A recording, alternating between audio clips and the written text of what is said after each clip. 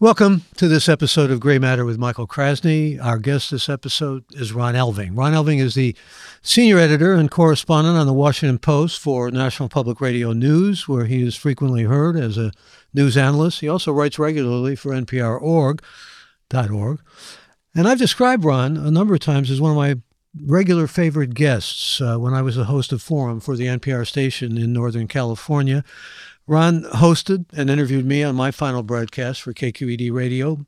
I've always said when I've had him as a guest that I was eager to hear what he has to say about politics, news, and current affairs on every level, and his breadth, depth, and clarity are peerless. I welcome him to Gray Matter with Michael Krasny.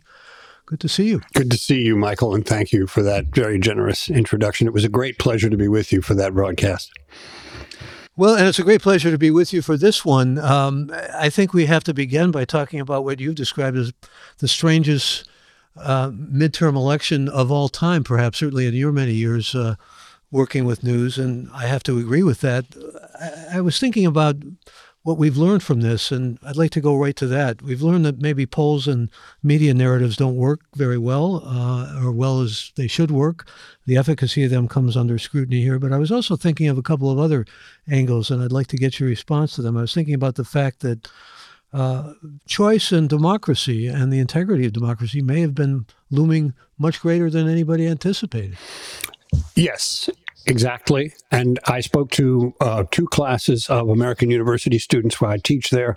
And on Tuesday, I had been giving them this very sage lecture about what matters in midterms and what had always called the tune. And I included in that the issue mix for this year or for any given year. That's always important.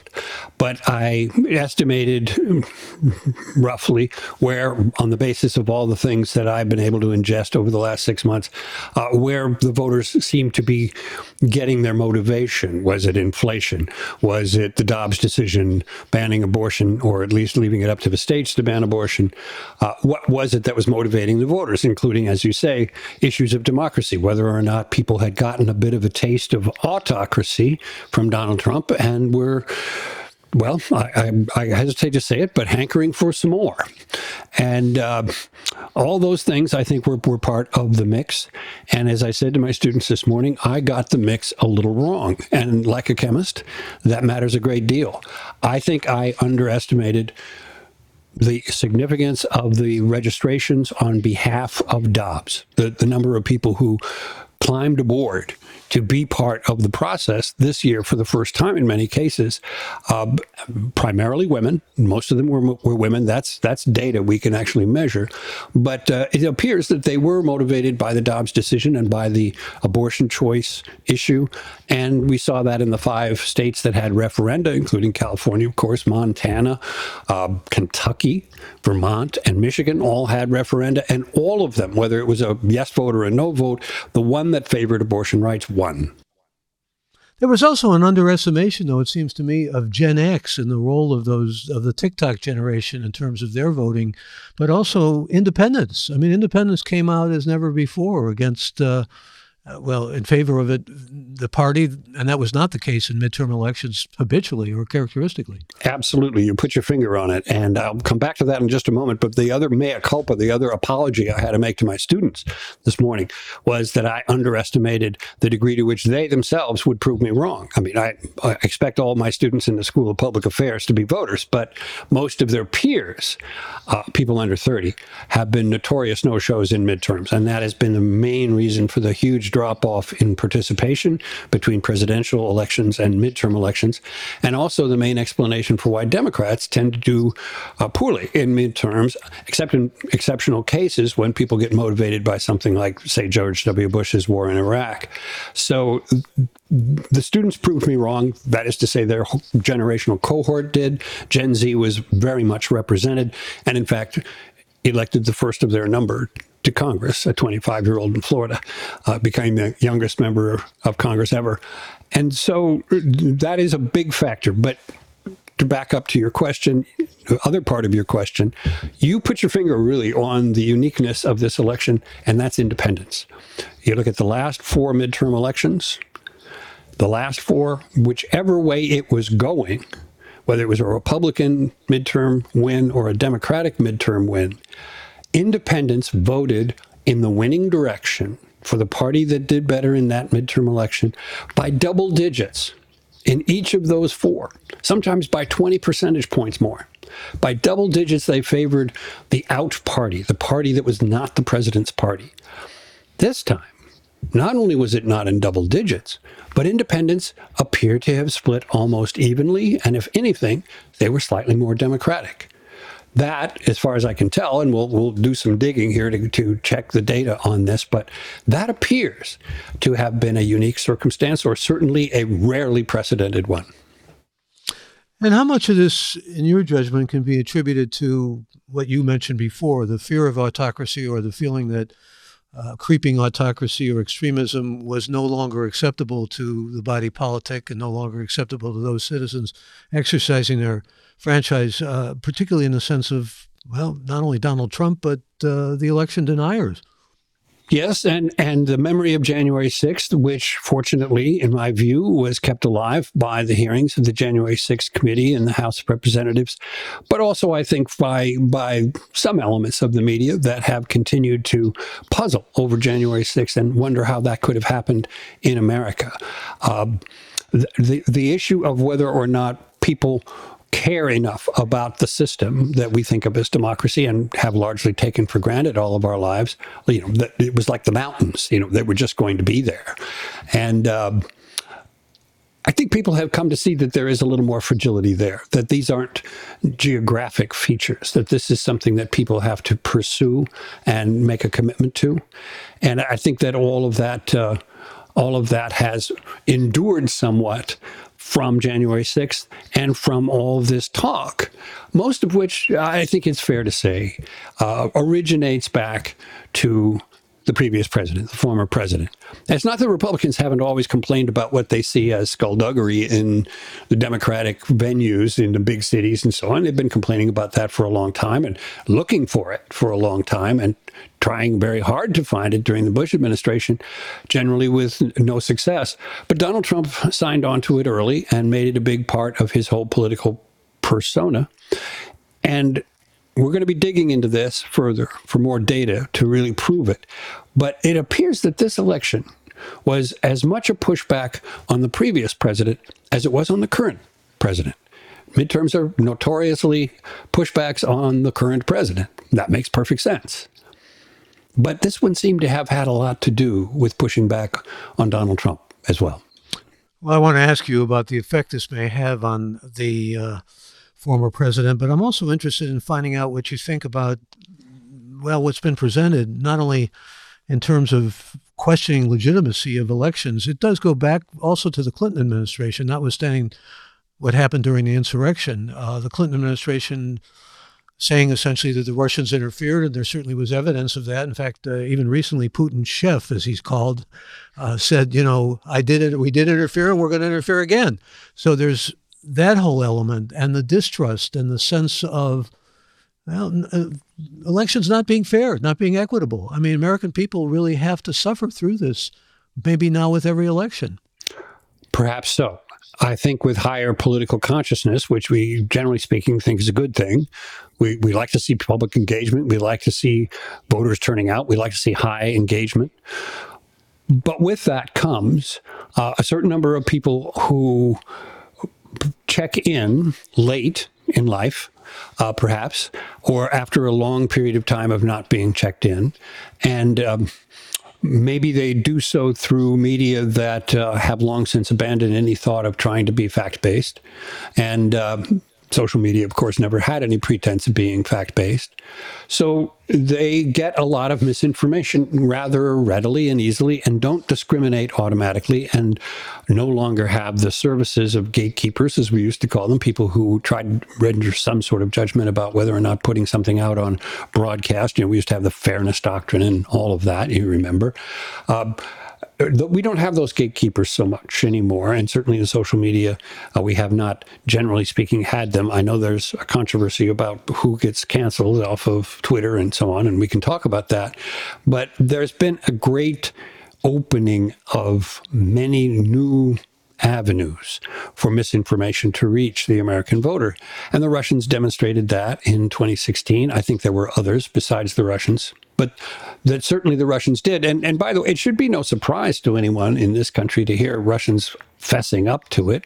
The Mueller report, which was characterized as falsely as a vindication of the president, despite the fact that Robert Mueller himself said it was not. They were absolutely clear on the subject of whether or not there had been interference. What the role of the Trump campaign or the Trump family in that interference was left open. So what does this mean for Donald Trump? I mean, most of the candidates, a few exceptions, that he backed did not fare well in this last election. He's already gone into a kind of embattled state with Ron DeSantis, the governor of Florida, and saying, in fact, that he has the goods on Ron DeSantis, things that nobody knows, all kinds of threats, presumably to crush the opposition. But now we have the Murdoch empire suggesting that maybe they're taking a counter view toward Donald Trump. I mean, the Wall Street Journal had a big editorial recently. Fox News has not necessarily been behind Trump. New York Post has talked about him as a loser. I mean, things don't exactly seem to be going his way. And he's going to announce soon, by the way, I should mention, probably he's going to announce soon that he is running again. Well, there had been a previous announcement that on next Tuesday night, around the time he thinks election results ought to be all sewn up, at 9 p.m. Eastern time next Tuesday night, he was going to make a very important announcement, and he modestly allowed as how it might be the most important announcement in all of United States political history. So I don't think that it's going to be about, where he plans to spend the holidays. I guess he is running again. It makes perfect sense from his legal standpoint for him to announce that he's running for president. Yes, he does have to comply now with some campaign finance laws, and that's inconvenient. But it also allows him to characterize anything that is said or done about him from now on, including indictments, and there could be several, as political witch hunts. Now, he would be inclined to say that anyway, but it lends a certain amount of force if he can say, as soon as I announced, suddenly they indict me. What's that about? Isn't that a clear sign that this is politically motivated and that we have seen the Biden administration weaponize the Department of Justice? Well, he will want to do, essentially, won't he, what Bibi Netanyahu did in Israel? That is, become the chief executive again so that he can ward off whatever forces are going to move against him and be the president of the United States, and then say to Merrick Garland, and go against the president of the United States and manipulate the Department of Justice and do all of that to his own benefit. I think that I'm not sure how the timetable is going to work here, because the sense has been for some while that if Justice were going to indict him either for January 6th and his degree of involvement in that, or failure to do anything that would have obviously been his responsibility to do, or for the Mar-a-Lago documents, that if they were going to do that, if they were going to indict him for that, they would wait until after the election, because it has always been the Justice Department's policy to wait until after elections and not appear to be torpedoing a candidate before the voters have had a chance. Do you think if he does run, he'll run with Mrs. Malaprop, Marjorie Taylor Greene? That's the rumor. Or recently, who spoke of on Twitter, our enemies are quacking in their boots, which led to some hilarious, cartoons of ducks in boots and so forth. Everyone needs an editor, Mike.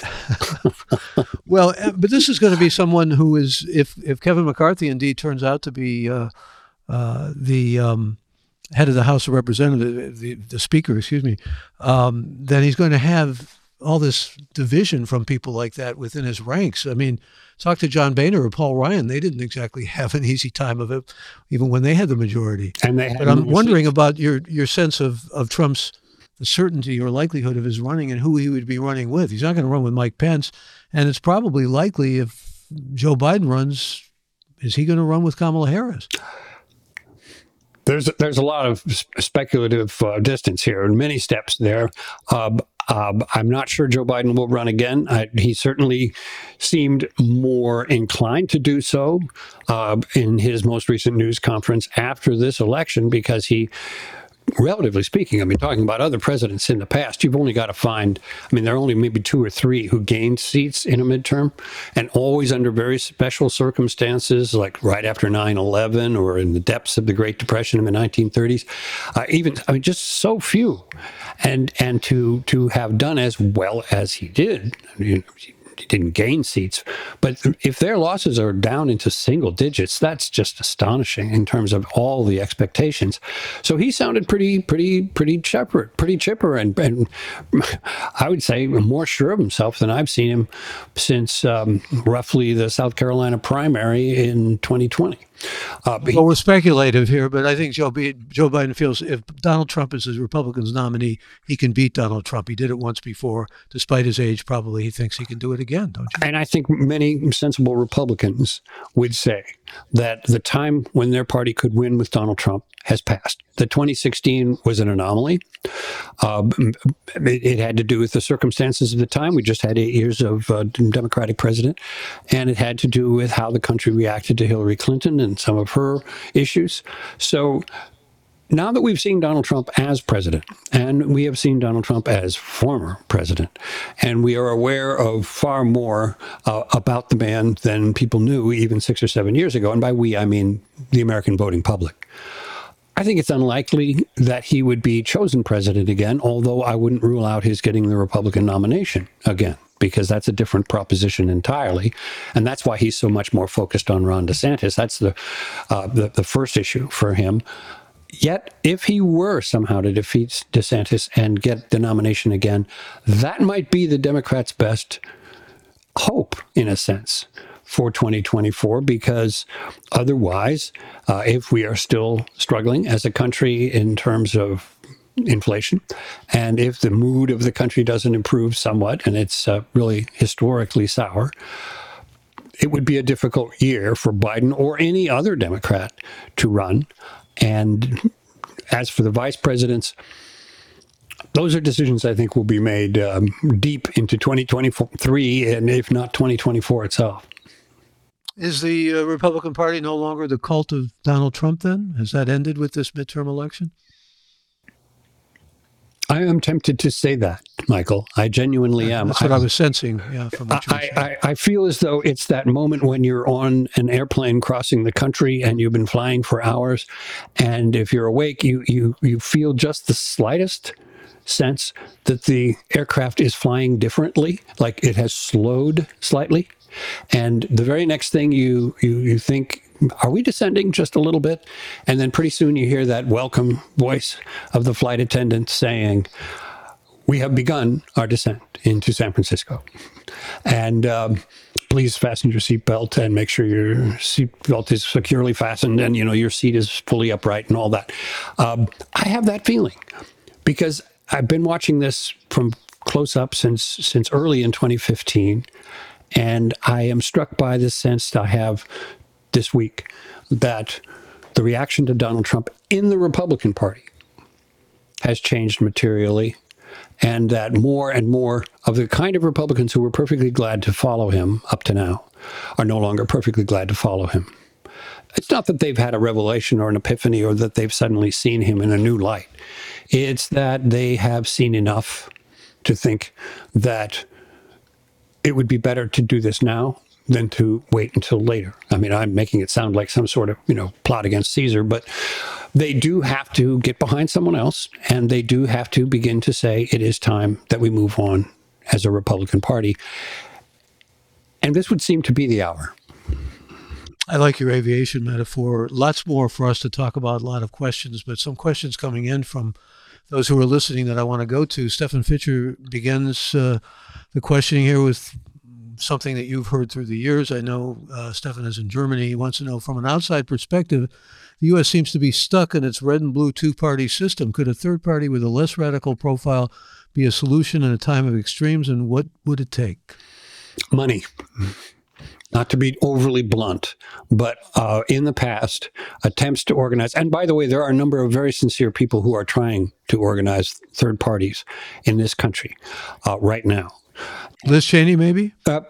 She is certainly someone who would like to make herself available for a third party draft, yes. Whether or not she has the wherewithal and the impulse to attempt to do that from the ground up by herself, I think is another question. Infrastructure of all kinds, media time, et cetera, extremely expensive. And also historically, third parties don't develop in the middle. Third parties develop to the wings of the major parties.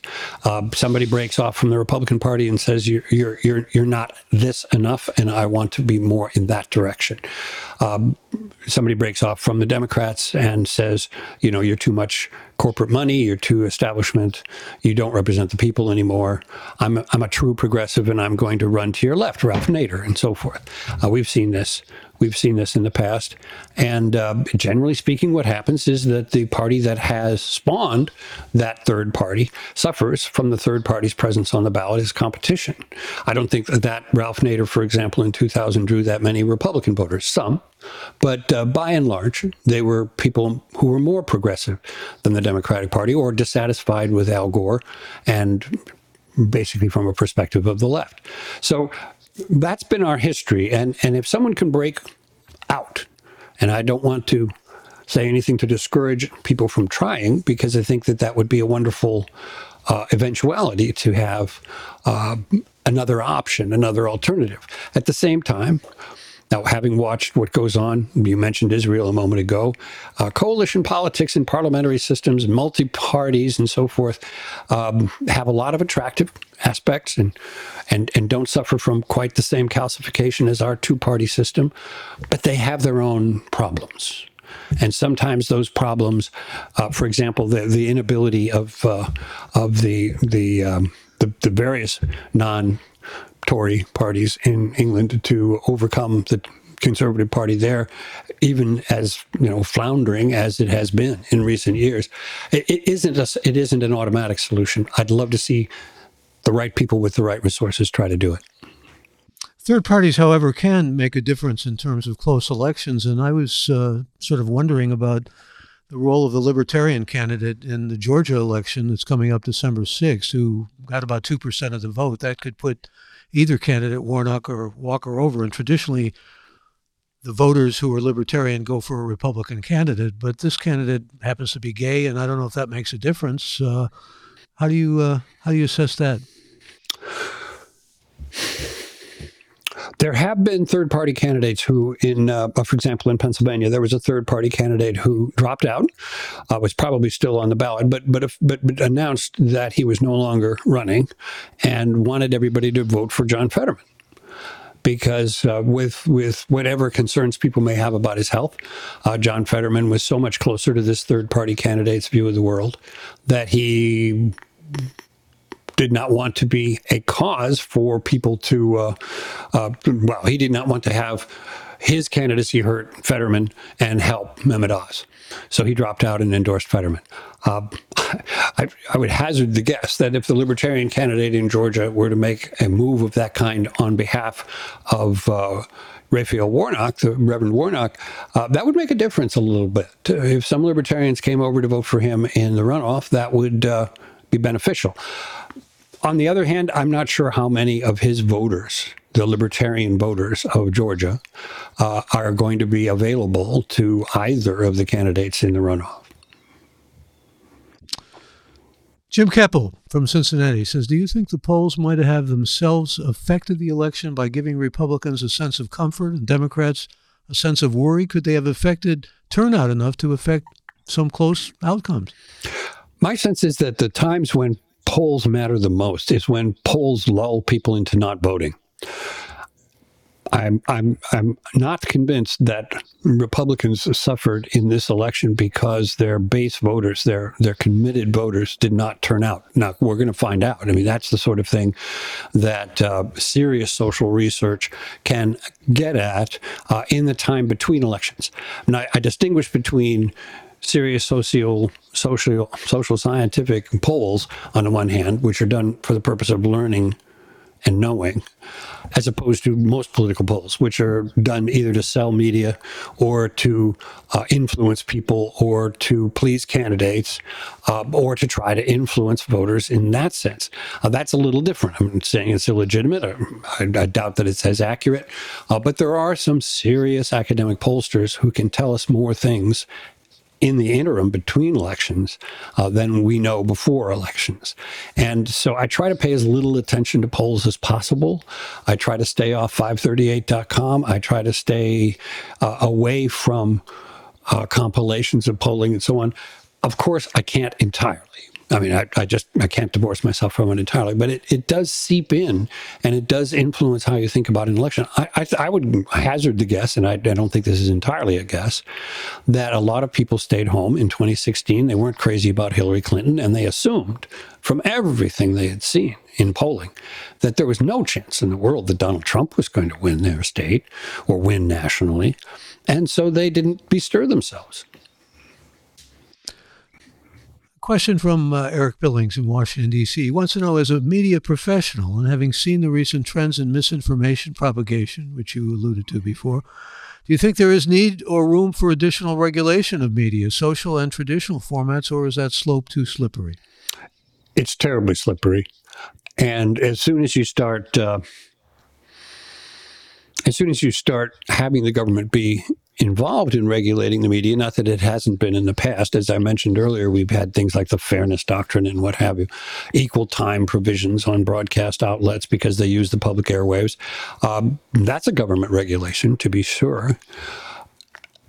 I don't think that era was worse than now. I think it had its flaws, but I also would hold that people got more reliable information by the most mass media of a generation or two ago when there was a little bit more regulation, and that the completely unfettered nature of social media, where people can say anything, do anything, be Russian bots and impersonate Americans who were, good flag-waving Texan, truck drivers and so forth.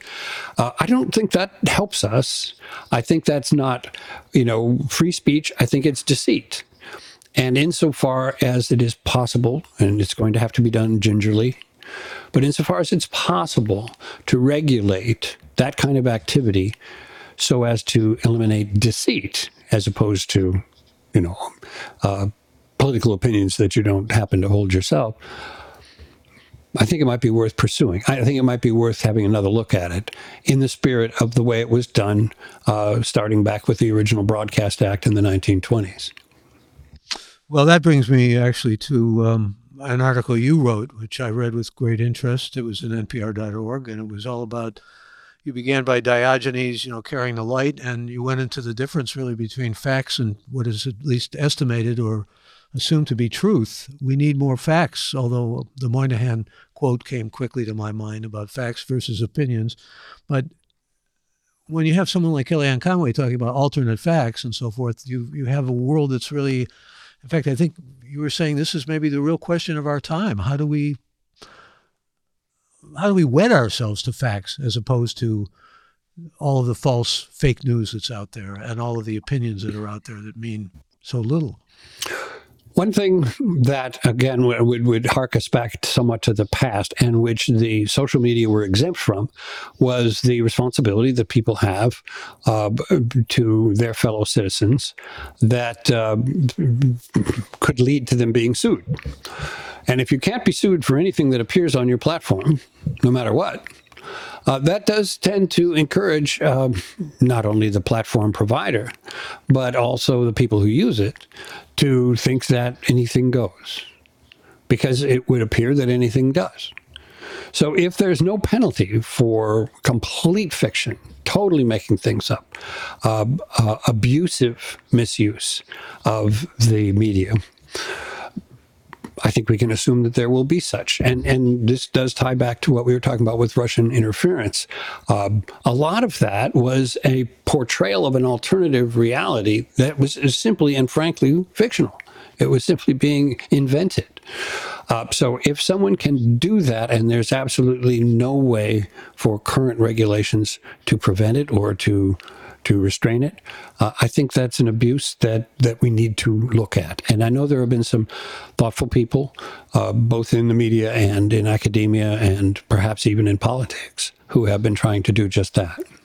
Well, Alex Jones was brought to a sense of justice in a big way in his pocketbook. That's right, because the legal system was open to him. It was available to him. It was possible for the people he had harmed to actually hold him to account. And here again, to some degree, that is a function of which medium you're using. That people do have responsibilities for what they put out on public airwaves. And that's part of it. Also, that people could show the harm that was done by his specific falsehoods.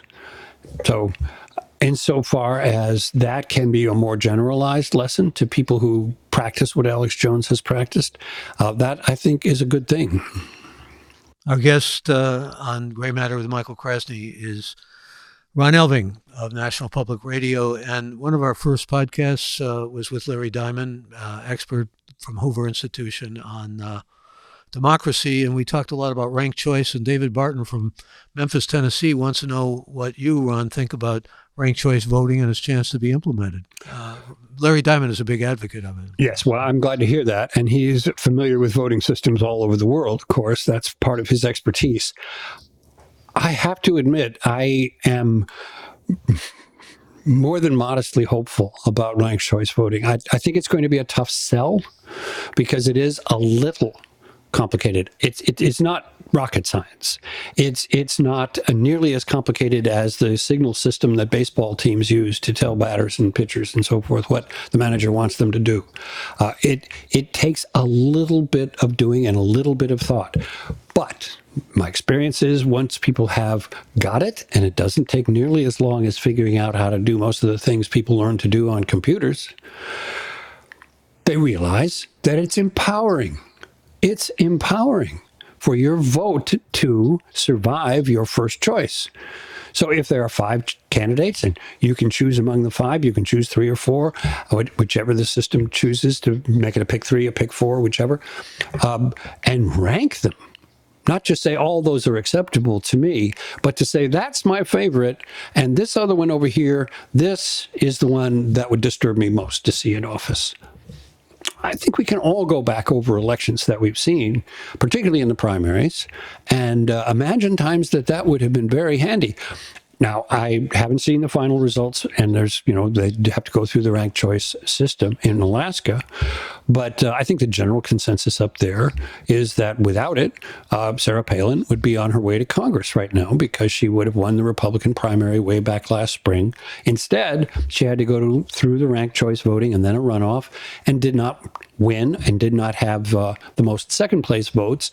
And so she is still a private citizen in Alaska, and I don't know the results yet. No one does yet of what happened in Alaska this week. But I think people in Alaska would be quite shocked if Sarah Palin came out of this round of voting as their new congresswoman. Now, I will admit I was not a great admirer of her political career up to now. And I think that is a demonstration of how people in Alaska didn't get stuck with her again, which under the old system, that was operative when she was first in politics, or that's operative in most of America, she would be right now on her way to Congress. There are some who think that McCain lost because of her. Are you one of those? I sat. Or that he started losing ground tremendously because of the choice of hers as running mate. I heard so many people that summer, 2008, say, oh, this is the savior of John McCain. I mean, he was so dull and I wasn't interested in it. But now, boy, he's got that rip-roaring, fantastic Sarah. And her crowds that fall were far larger than his. And so there was that element of that choice that was, in a sense, brilliant because it put him in the running at a time when it appeared he wouldn't be. But then, of course, we had the collapse of Lehman Brothers and we had the Wall Street seizing up and credit markets seizing up, Wall Street collapsing. That whole mortgage crisis put such an emphasis on competence and electing people who were more than great rally speakers. And at that point, of course, we started learning more about just how ill-prepared she was.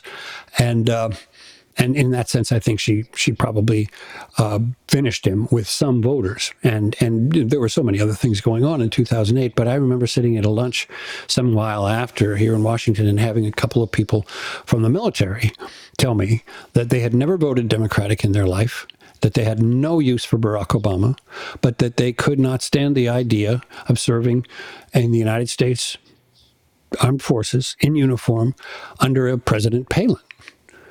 That they just thought that was, now maybe that was sexism on their part, I don't know, but they seemed to be quite offended that McCain, whom they admired greatly, had chosen somebody so ill-prepared to be commander-in-chief. And they were talking strictly in terms of national security. McCain called, Donald Trump called McCain a loser because he was a POW. That somehow equated in President Trump's mind with being a loser. Now, Kari Lake has taken from Arizona. I don't know how that's going to turn out. We're doing this now before we know the actual outcome of that race.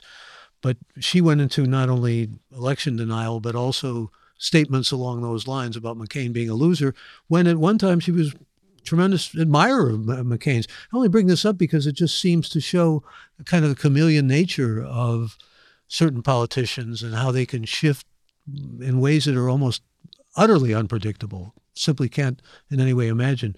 I want to get to something else, though, that has always kind of something I've always wanted to ask you because you're such a seasoned veteran with these things, and that is, we've been talking in the last election, in the midterm election, about forces on the ground and door to door and who could mount the best campaigns and so forth. And it seems to me that the Democrats really showed that they have those kind of strengths, maybe even more than the Republicans. On the other hand, the Republicans have been pretty deft and able at gerrymandering, which also played a role in this election and plays a role in all elections. Is that a little bit too simplistic of a binary? The Republicans are better at gerrymandering and Democrats are better at getting the forces out there? There is some truth in that, but I would say you have to look at it state by state. For example, most of the people I've talked to about what happened in Florida this weekend, by the way, that's where the red wave was. They won everything in Florida. They won all the really contested, desirable races, governor, senator, several congressional seats that were contested. The Democratic Party... surprisingly, New York even had a bit of a red wave. Well, and I was about to say, that's the other part of your question about gerrymandering, in that the Democrats had controlled the map drawing process in New York with all the levers being in Democratic hands. They drew a very aggressive map that almost abolished the Republican Party in terms of seats in Congress. And a judge there threw it out and said, this is obviously abusive. I personally think all judges should take that view, and the Supreme Court should long ago have taken seriously partisan gerrymandering the way they took seriously racial gerrymandering. Took until the 1960s, but they did it, and we've had proscriptions against that since. But the Supreme Court doesn't want to touch partisan gerrymandering, and by and large, most courts have not. But this judge did, and he threw out the Democrats' map, and he said, "I'll draw you a fairer map," and he did so.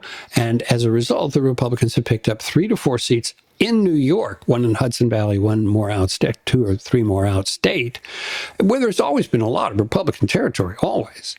But you draw the map to either minimize that Republican territory or maximize it. And this map made it possible for the Republicans to pick up 3 or 4 seats in New York. They're going to pick up some seats in California. And irony of ironies, their majority, which will be small in the new House, is going to be dependent on those seats they picked up in New York and California. And a question from one of our listeners, Reed Maidenberg, he says, Ron, I alluded to this before, and he asked directly, what do you make of Murdoch breaking up with Trump, and what effect may that have on any potential presidential run? I don't often quote Michael Wolff, the magazine writer who wrote several books about Donald Trump, but he has a relationship with Rupert Murdoch and was a biographer of Murdoch's, and Murdoch talks to him, and some of the others in that family do. And in his last book about Donald Trump's presidency, I think he called it landslide, he tells an extraordinarily interesting anecdote, which of course I can't confirm, but In that anecdote, Trump has everyone he knows on election night 2020 calling the Murdochs. So every member of his family, Donald Jr. and Ivanka and everyone is out there making calls. And somebody finally gets through to Lachlan or someone who can get the man on the phone. And they finally get Rupert all the way into the hands of one of the top Trump people, maybe a family member.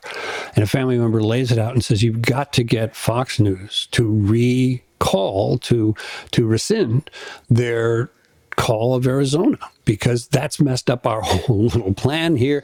It's going to keep us from claiming that we've got the election, that we won. And this is like midnight. And they've got all these people waiting in the ballroom, to party. And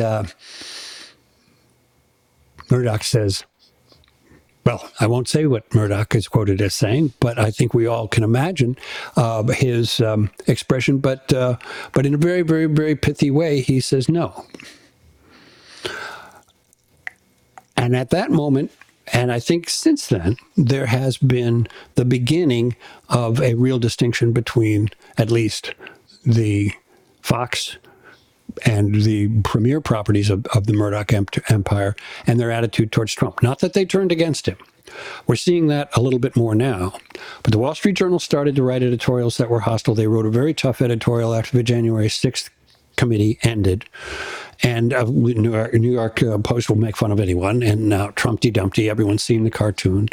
That is a sea change that is becoming more apparent all the time. It started a while ago, and it is just manifesting itself more openly all the time. The big beneficiary of this in the short run is, of course, Ron DeSantis. And I mentioned that Florida was the red wave of this election. A part of that is being blamed on the Democratic Party not having done what you said is supposedly their stronger suit. Getting out the vote, being, out there on the ground. They also, I don't think, did a very good job in Florida of defending the people that they were running against spurious attacks they were getting from all directions, or countering some of the absolutely overwhelming Spanish language advertising that was done in South Florida, making the essential issue of 2022 socialism. And many of these folks, of course, are from either Cuba or Venezuela or have relatives who live there, and they are highly responsive to that anti-socialism message. Ron DeSantis carried Miami-Dade. He didn't just hold down the Democratic margin there. He carried it. And that has to be terribly frightening to Democrats in all parts of the country where there is a substantial Hispanic vote. Florida has never been like California in terms of that vote, but there is a very serious effort being made by the Republican Party to do better in terms of Spanish language radio, in terms of Spanish language literature, to find issues to appeal to all different kinds of Latino, Hispanic, Spanish-speaking, Spanish heritage voters, and that's something Democrats did not respond to well in Florida and need to better wherever it's relevant. Well, even when you go back to the second President Bush, he was trying to make all those inroads, but doing it with the Hispanic population, but doing it largely through immigration and through acceptance and so forth. And what has always struck me, and particularly in this midterm election, is how the Republicans have managed to not only become identified with immigration control and doing better with the number of migrants getting into the country, at least identified in some way through the media and through the public, and also becoming identified as doing better somehow with the economy and doing better somehow with just a number of issues that we could, inflation as part of the economy, but also big issues like crime. The economic side of that has been really just in terms of fact crunch disproven. Recently I interviewed David Rothkopf, and he did an article about this. And, look at GDP, look at just the numbers, crunching the numbers and so forth. but there's a sense of disbelief in those numbers. Again, we get back to your article about facts versus truth and so forth. I was a little surprised in Florida, by the way, that Val Demings didn't do better than she did, too. There you have it. I mean, there were real questions about the candidate the Democrats nominated against Ron DeSantis. That was Charlie Crist, who used to be governor of Florida at one time, but he was a Republican at the time. He was actually a serious consideree for vice president back during the presidency of George W. Bush. His name came up during the 2008 search for candidates.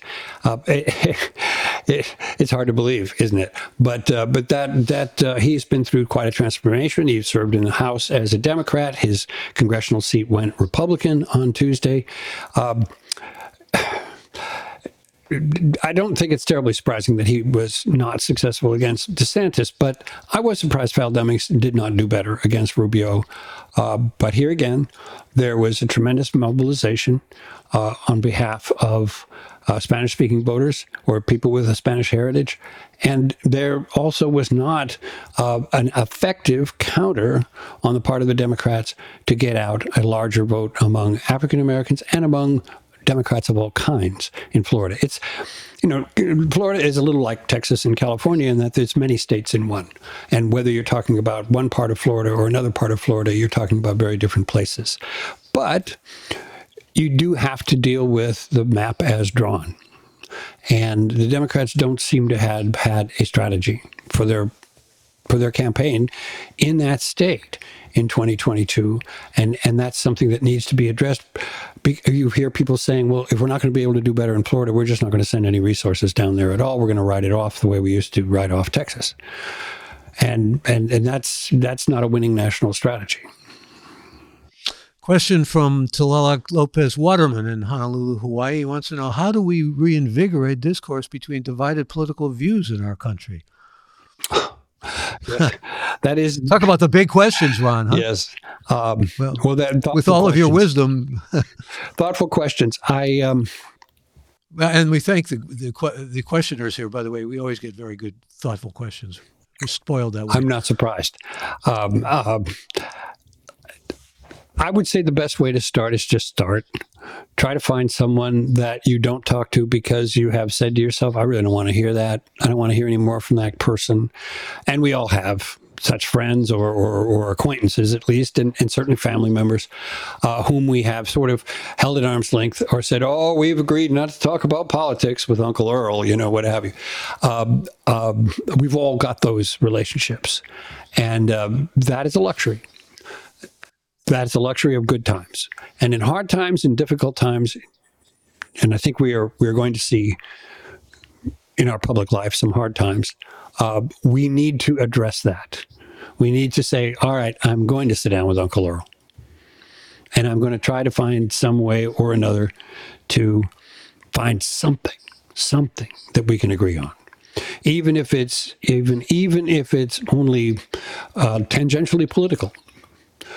Just try to find something we can agree on. Understand his framework. Understand where he's coming from.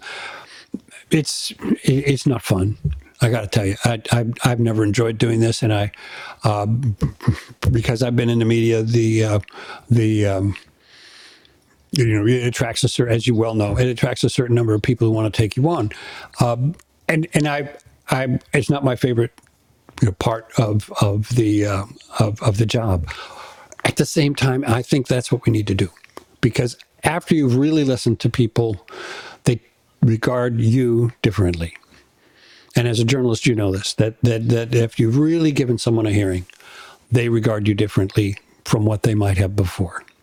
And, I think that's true. And that's what we need to start with. And everyone needs to do it on their own personal level. I don't think you can say, all right, from now on, everyone in America engage in more civil discourse, or let's all be more understanding of other points of view. You have to just practice it and try to spread it. Well, it's what certainly journalists like you and I have tried to do and believed in, I might say ardently, fervently. One of the problems, though, that we face now is there's so much asperity, there's so much animus and venom out there. And I'm not only talking about social media, I'm talking about people who are public health officials, getting needing security like Fauci did, and all the way down the line. People on school boards needing security, children in schools needing security. I mean, we're in a different world now. You were talking about the best generation before. This is, I don't want to sound too much of an alarm here, but or sound too pessimistic or down, but this is our reality, isn't it? Yes, it is. And I do think it's different. I don't think we're just, changing our perspective on it. I think it is materially different, and it is a threat to living the way we have been privileged to live in this country, which is that we can engage in politics. We're free to engage in politics, but we're not visited by politics pounding on our front door in the middle of the night. We don't have that kind of intrusion, most of us. Unless you're the husband of Nancy Pelosi. Well, and I was going to say at some point, Michael, it's just very disheartening to think that not only that this should happen, of course, the crime here is the worst thing, but it's also disheartening to note how few people who should have taken this as an opportunity to say, let's lower the temperature. Let's back off of this abuse of this one particular politician, Nancy Pelosi, who there's a cottage industry of Nancy Pelosi hate. I get scores of email contacts, and unbidden. I'm just on lists, and so I get things from Republicans running for office, Democrats running for office, mostly Republicans, it seems, and I know I'm on a list because they think my first name is Elving, so everything's addressed to Dear Elving, and we're counting on you, Elving, and you've always been one of our most reliable, and I've never given $1 to a politician in my life. So, this is list stuff. And I was hoping that some of that would at least ease around the time of the attack on Paul Pelosi, that there would be less vituperation in personal terms of Nancy Pelosi. That did not happen. And of course, we had, Marjorie Taylor Greene loudly proclaiming that the only time Democrats ever care about crime is if it's an attack on Nancy Pelosi's husband. That is disheartening. So tell me what's heartening. What gives you hope at this point? My students. Not just my students. The reason I say my students is because I don't naturally have a lot of other opportunity to meet Gen Z people. Even my daughter is older, and she regards those people as kids. So it's great that I have an opportunity. It's a real privilege to be able to get up in front of 50 young people, hopefully in smaller groups than that, and hear from them. And that's why when I went to class this morning, I wanted to say I'm sorry. I underestimated your generation. I knew you all voted. I didn't require them to vote in terms of their grade, but I made sure they all had contacted the people back home and were sure there'd be voters this fall, but I had underestimated their cohort, and I apologize to them for that. I have a lot of respect for these young people, and they hearten me every time I'm with them because they seem to have the best of what America's heritage is, and I think they're already much better at the melting pot than any other American generation has ever been. And they're much more open and accepting of differences between people. And so my hope is that the younger people are going to do better. Yeah, I share that hope as a teacher of young people for many, many years, and still doing it at your alma mater, Stanford, but taught all those years at San Francisco State. Apropos of that, here's a question. We thank Chris Clark for his question. He wants to know, is one of our lessons learned, I assume Chris is talking about the midterms, that the pundit and polling class should include younger participants who may be less seasoned but more in touch with their cohorts? Right on line with what you were saying. Yes, yes. And the answer to that is yes. I hope that it's safe to say that we at NPR are doing more and more of that. We have a new generation of hosts on our programs. I'm sometimes amazed myself in listening to NPR at how young everybody sounds. Because, I'm from the, Robert Siegel, Linda Wertheimer, Cookie Roberts generation. And of course... You're kind of the last of the Mohicans in some ways. Well, Susan Stamberg is still around, and she, of course, is the mother of us all in a very real sense. But you know what I'm saying, that when I came to NPR, I still felt like I was a younger member of the Mohicans. And so, and I miss, of course, those individual people very much. And I would say everyone, has a certain fondness for their own generation. But I think we are doing what we need to do, which is turning the mics over to very much younger people, not just people in their 40s, but people in their 20s and 30s. Here's Reed from Santa Rosa. Maybe a final question. He wants to know, is Trump above the law? No, Trump is not above the law. And I think that gradually, and I think it's all right in a sense that our system is hesitant to prosecute a former president or a president in office, which, at least that's the official position of the Department of Justice. You can't do it. But even a former president of the United States, I don't think we want to see the prosecution willy-nilly of politicians who have fallen from grace, because it's always going to look as though they're being punished for having been in politics and having had different views. When there is a specific and clear case of criminality, and I would say particularly if it's divorced from their time in office, they cannot be given a pass. And once they've left office, as with, others in the past, they need to be taken before the bar of justice. I mean, Richard Nixon was given a pardon instead of a trial. And I think that I can understand why Gerald Ford felt the way he did, but I think that was a mistake. I think we should have held Richard Nixon responsible for leading a criminal conspiracy. And if that is the case with Donald Trump, then I think he should be held responsible for that as well. It brings up another ancillary question, though, and that is the Republicans were talking when they were expecting the red wave that they would indeed impeach Joe Biden. They would also bring his son to justice. Those were, as far as I could determine, major wish list that they had. Now it's going to be a pretty small majority if it indeed turns out to be a majority. And there's still a possibility, while we're talking now, unlikely, but a possibility that the Democrats could eke out still a small majority. But if the Republicans have the majority as expected or anticipated, do you see those things moving forward in any way? It would seem unlikely that a party with that little margin for error would expend its political capital in that way.